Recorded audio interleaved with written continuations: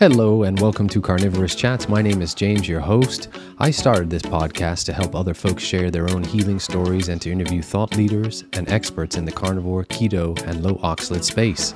Before we begin, I'd like to give a shout out to Equip Foods and the Carnivore Bar. As an affiliate, you can use the link in the show notes to get a discount on their products when you check out using the code Carnivorist. Thanks in advance for listening, subscribing, and any likes or shares. And now, on with the podcast.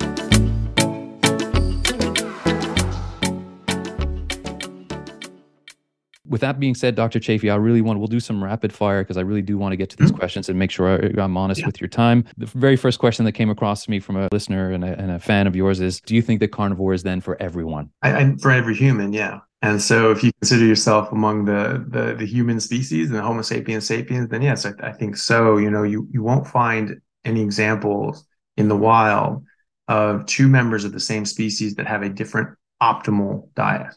Right? You may find two different members that have, more resistance to species inappropriate diets, like our European ancestors who had agriculture 8 to 10,000 years ago.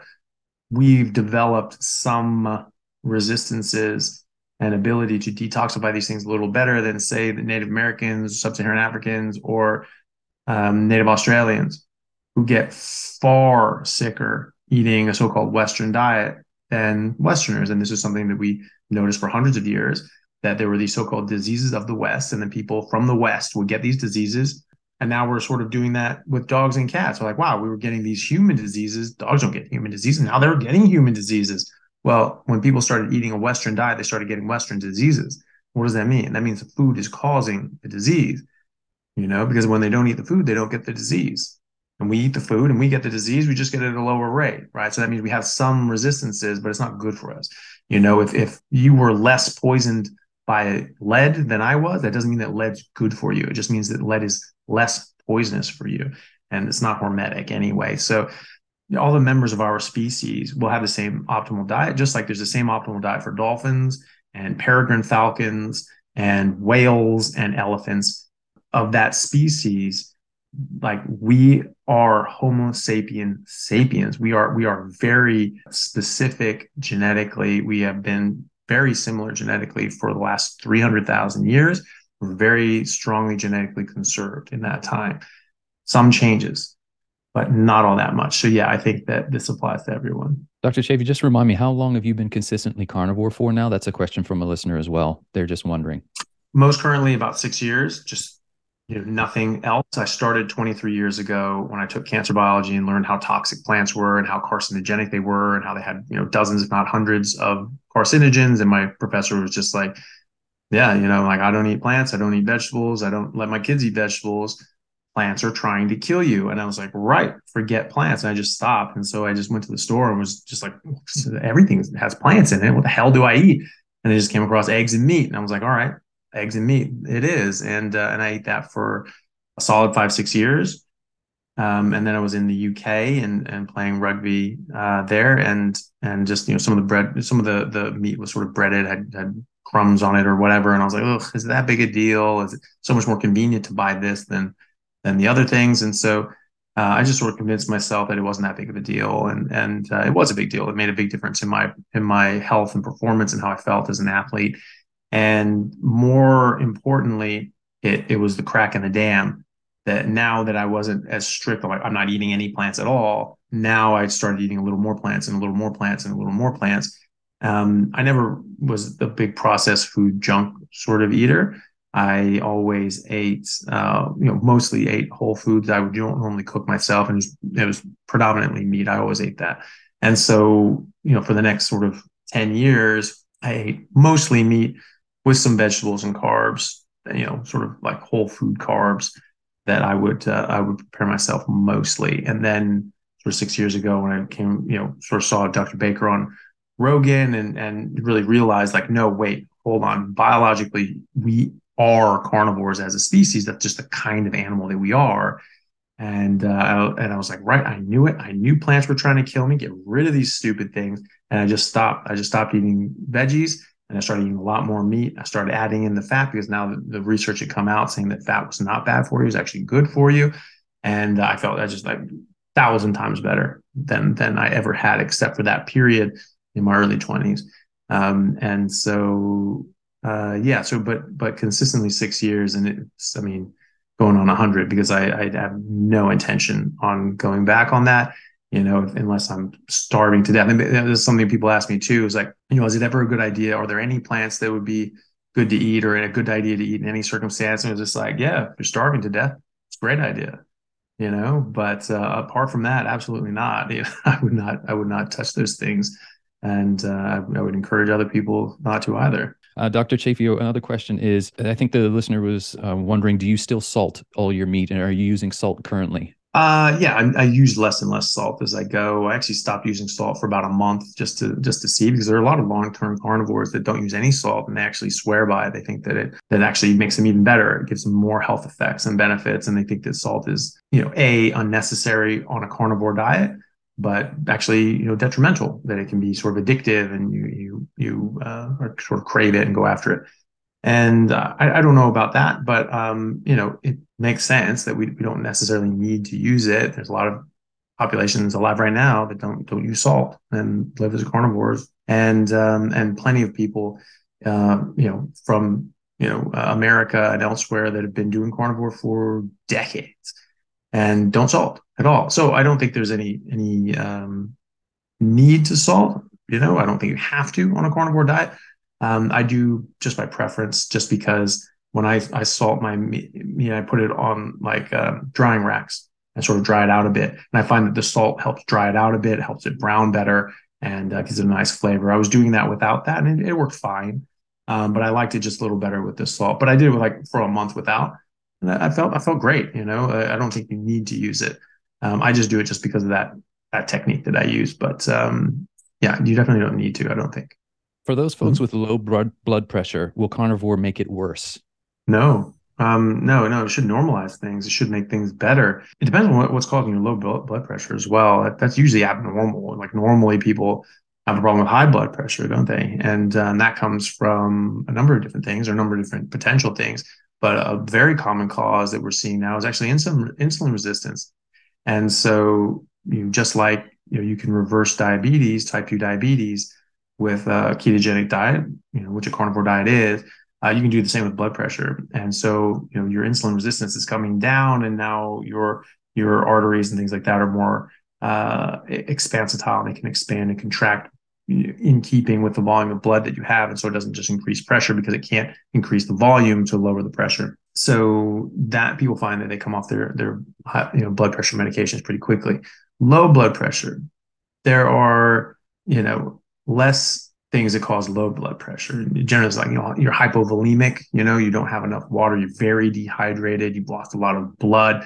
There's something where you're losing fluid into other tissues. You go into shock, like septic shock, where your body's sort of sequestering water out. It's leaving your vessels, and your blood pressure drops, because just all this water is going out, and you're getting this insensible loss. And so, that's something that hopefully you're seeing a doctor about. If you're having low blood pressure, quite often it can be fixed with just more water. Quite often it's just a bit of dehydration, or you get hypotensive when you stand up too quickly. It's called postural hypotension.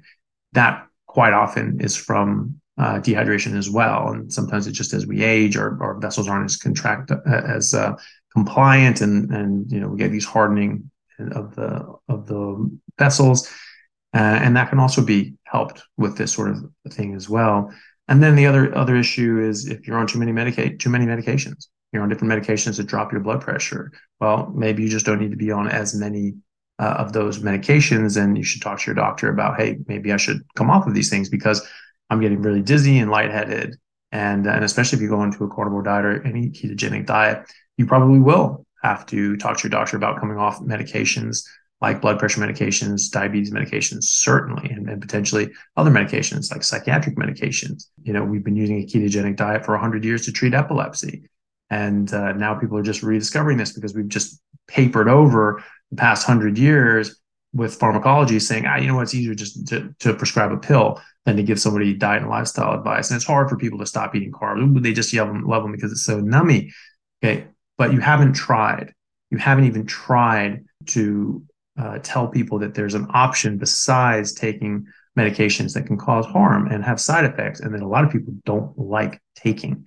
And every time I tell somebody, hey, by the way, there's a ton of research that shows that, a ketogenic diet can actually be really helpful. They go like, what, really? Like, wow, absolutely. I'm going to get all over that. They're excited to hear that there's something that they can do to help their situation.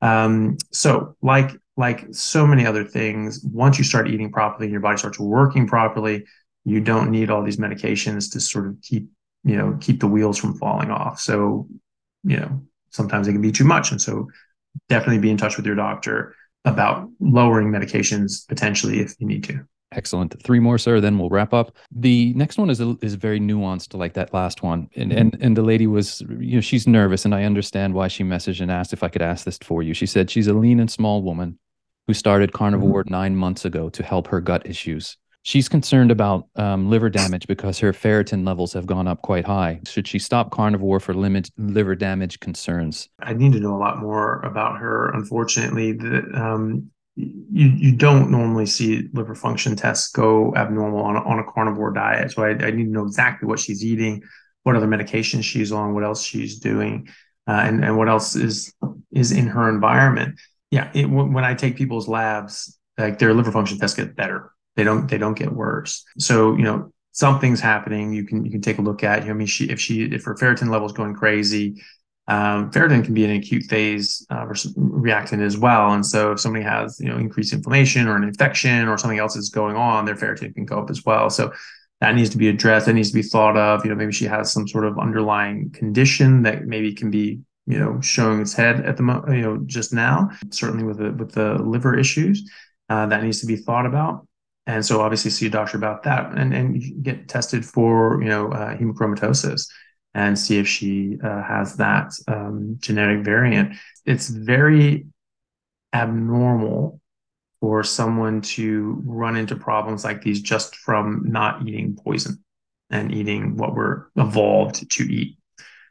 But at the end of the day, whatever is happening is happening. So, just try and see, check with your doctor to see what's going on. If your ferritin is getting too high and you need to transfuse or, give blood basically to lower your ferritin rate, then, maybe you have to do that. It could be that this is just sort of, hemochromatosis sort of, rearing its ugly head. In speaking to Dr. Baker, because I don't treat hemochromatosis and it's rare enough that you don't really come across it all that often. Dr. Baker has collected, over 12,000, medical data and literature for over 12,000 patients at Rivero Health. And he's getting more and more every day. And he was saying that he's actually seen people with hemochromatosis who have to do bloodletting and give blood every few months to lower their iron levels, actually improve on a carnivore diet. So it's something metabolically, biochemically that's going a bit haywire in those circumstances with people that have that genetic predisposition, that is causing them to hold on to too much iron. So it's tough to answer that question wholly. It is something I think she needs to see her doctor about and talk to, because there could be something else going on. I don't think there's any reason that a carnivore diet, just whole meat, fatty meat, and water, nothing else, would cause the problems that she's having. So I would definitely encourage her to get something checked out. But I don't think that not eating poison is causing these problems, which is what eating plants are. And I don't think that eating what she's biologically adapted and designed to eat is causing them either. Next one is an interesting one. The best way to build muscle and what to eat before and after a workout, in your opinion? Well, from my experience and what I've noticed is that it's much better to not eat anything before working out, certainly before a big competition. If you're an athlete and you're doing some or even taking a test. I mean, if you eat a whole bunch of whatever, you're going to divert a large amount of your blood supply to your intestines and digestive tract to break this stuff down. That's blood that's not available for your brain and your muscles. So it puts you in a rest and digest mode. It slows you down, makes you tired, and all that sort of stuff. So that's not a great thing to do before you work out. So I always trained fasted. I always played on an empty stomach. And I was always told people, you always play hungry, and that sort of like has that killer instinct. I need to go and kill a gazelle and, like beat a lion to death or something like that, or else I'm not going to eat. So you have that sort of edge. That's how I sort of thought about it. And that's sort of a funny way of thinking about it, but just physiologically, it makes sense to me as well that, because you have all these different processes that happen after you eat, and it's better to not do that. So, just like anything else, just eat meat, just drink water. And so I wouldn't eat anything before and afterwards, just eat meat. So, I think, there is evidence that gets thrown around, the sports physiology and sports medicine circles, that you have this anabolic window sort of 30 to 40 minutes after you work out. I haven't really looked too deeply into that research, but that's something I've been told by my sports medicine doctors and trainers for various different professional sports teams that I've played for, and they're very much into that. So that may be the case. And so I wouldn't eat anything before. And if you're going to eat something after, I wouldn't waste your time with protein shakes and all that sort of stuff. If you're just eating meat, you're going to get a ton of protein, and you're not going to get all the nasty sugars and sweeteners and artificial sweeteners and artificial ingredients that are going to come with it that you don't want. And so, yeah, so I would just eat meat afterwards if you're going to eat at all. That's usually what I do.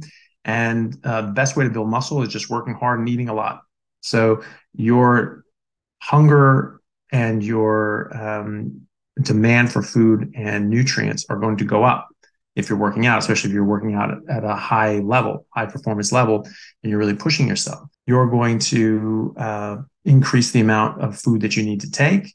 You may not be able to get those in at one time. So I find that, just on a normal sedentary day where I'm just going to the hospital or the office and home, I eat about 2 pounds of fatty ribeye beef. And that seems to maintain my 230-pound frame. And when I'm working out and pushing myself, I double that.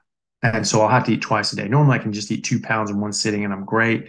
Now, like, I sort of get 2 pounds, maybe a bit more, 3, and I'm just like, oh, okay, I'm stuffed. And then the next day I'm like, yep, actually I'm still hungry. I want to do something. And so I'll eat like, another pound and a half or something like that. And then that night I'll stuff myself again.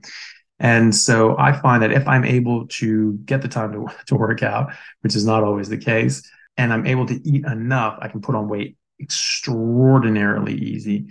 I mean, to the point that most people hearing it, how quickly they would just be like, must be steroids. It's not steroids, it's not TRT, it's not anything like that. It is 100% diet. And I've never put on muscle faster, lean body mass faster than when I'm on a carnivore diet. And that's compared to myself as someone who's played high level professional level sports for years and years and years and years and years.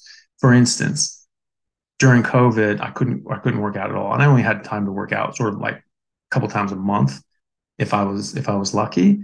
And I could have done more, but I just got into the routine of working, and I wasn't in the routine of working out. Then COVID hit, and I was just like beside myself. I'm like, no, that's not going to work for me. And now, even though I was only working out once or twice a month, it was like I'm freaking out. Like I have to work out, and I was just pissed because I couldn't work out. So as soon as the gyms opened, like I was there the first day they opened, like got a new gym membership, and I was there, and I was like, right, I'm going to go back on my professional schedule my lifting schedule when I was playing rugby professionally, and I was just there, and I was there at least 4 days a week, if not 5 or 6, and doing that and eating enough, eating till I was full, and like until meat stopped tasting good, and doing that twice a day, I was able to go from, I remember in kilos, but I was 102 kilos. And then I went up to, sorry, I was 92 kilos, and I went up to 105 kilos in 5 weeks. All right. So that's 25 pounds. So I put on 25 pounds of lean body mass and didn't put on any extra body fat in 5 weeks. And that's something like, that's impossible. You can't do it. Well, I did, and so, and maybe that's because you have a big frame. And so weight goes on pretty easily. And, maybe there's a bit of beginner gains because like I have the frame. I've been 270, I've been 275, mostly muscle. And, but definitely with fat as well. And, So maybe it's easier for me to put muscle back on. I don't know. All I know is I put on 25 pounds of lean body mass in 5 weeks. And that's how I did it. How can folks that have that carb addiction curtail those cravings, curtail those carb cravings that are struggling? Well, I mean, carbs can be addictive. Sugar, fructose is addictive. That gives a dopamine response to the addiction centers of your brain, just like cocaine, heroin, and meth.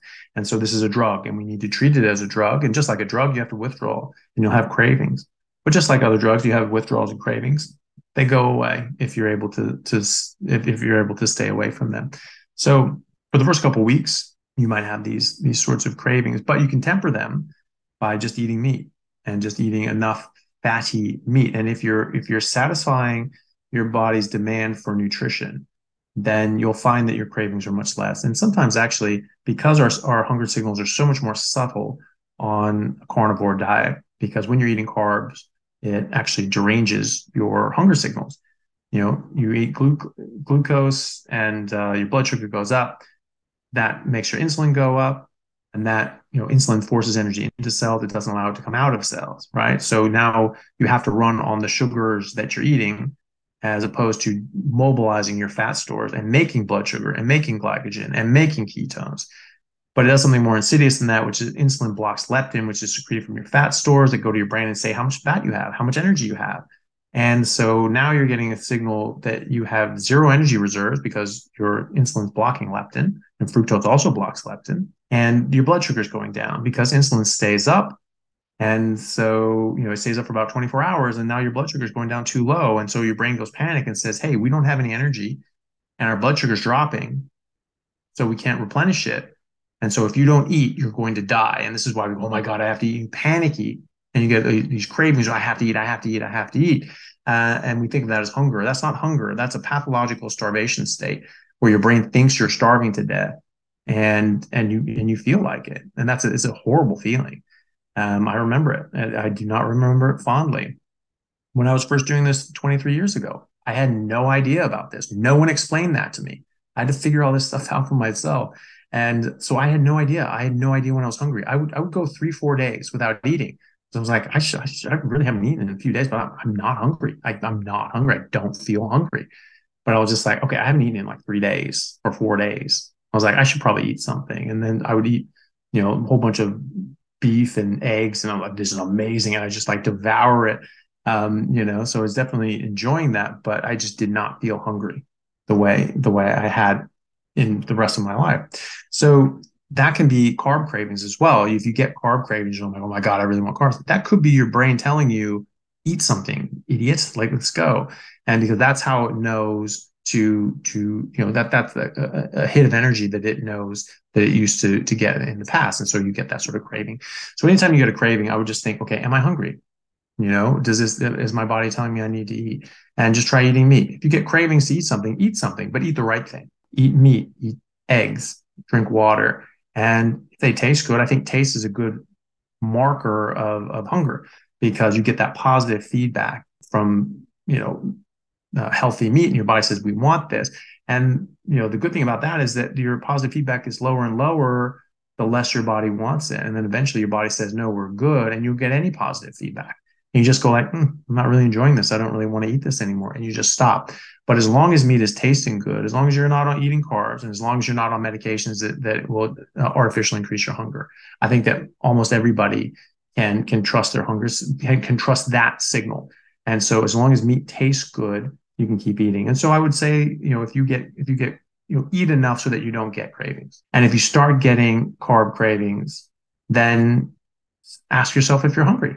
Try eating. If meat tastes good, you're hungry, keep eating until it stops. And eventually they'll go away. Your brain will, recognize that's not where we get energy. That's not where we want energy. And you'll get over the addiction to sugar and carbs. And you won't have carb cravings again unless you really undereat. And then you might say like, that bread smells amazing, But when I go through a bakery, if I'm hungry and I go into a grocery store, I can smell the bread, I can smell the donuts. I'm like, oh, those smell good.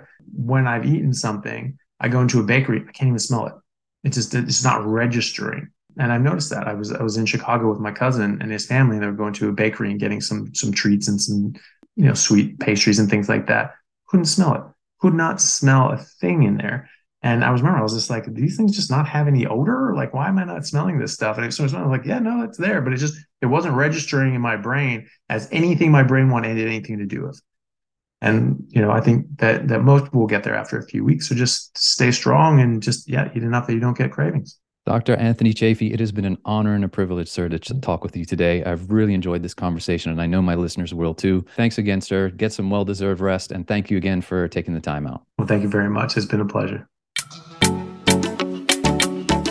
And that's a wrap on this episode of Carnivorist Chats. If you've made it this far, I want to say thank you for listening, and also thank you in advance for liking, subscribing, or sharing this episode. Thanks again to the good folks at Carnivore Bar and Equip Foods. Don't forget to check the link in the show notes to get a discount on their products. Until the next time, be well.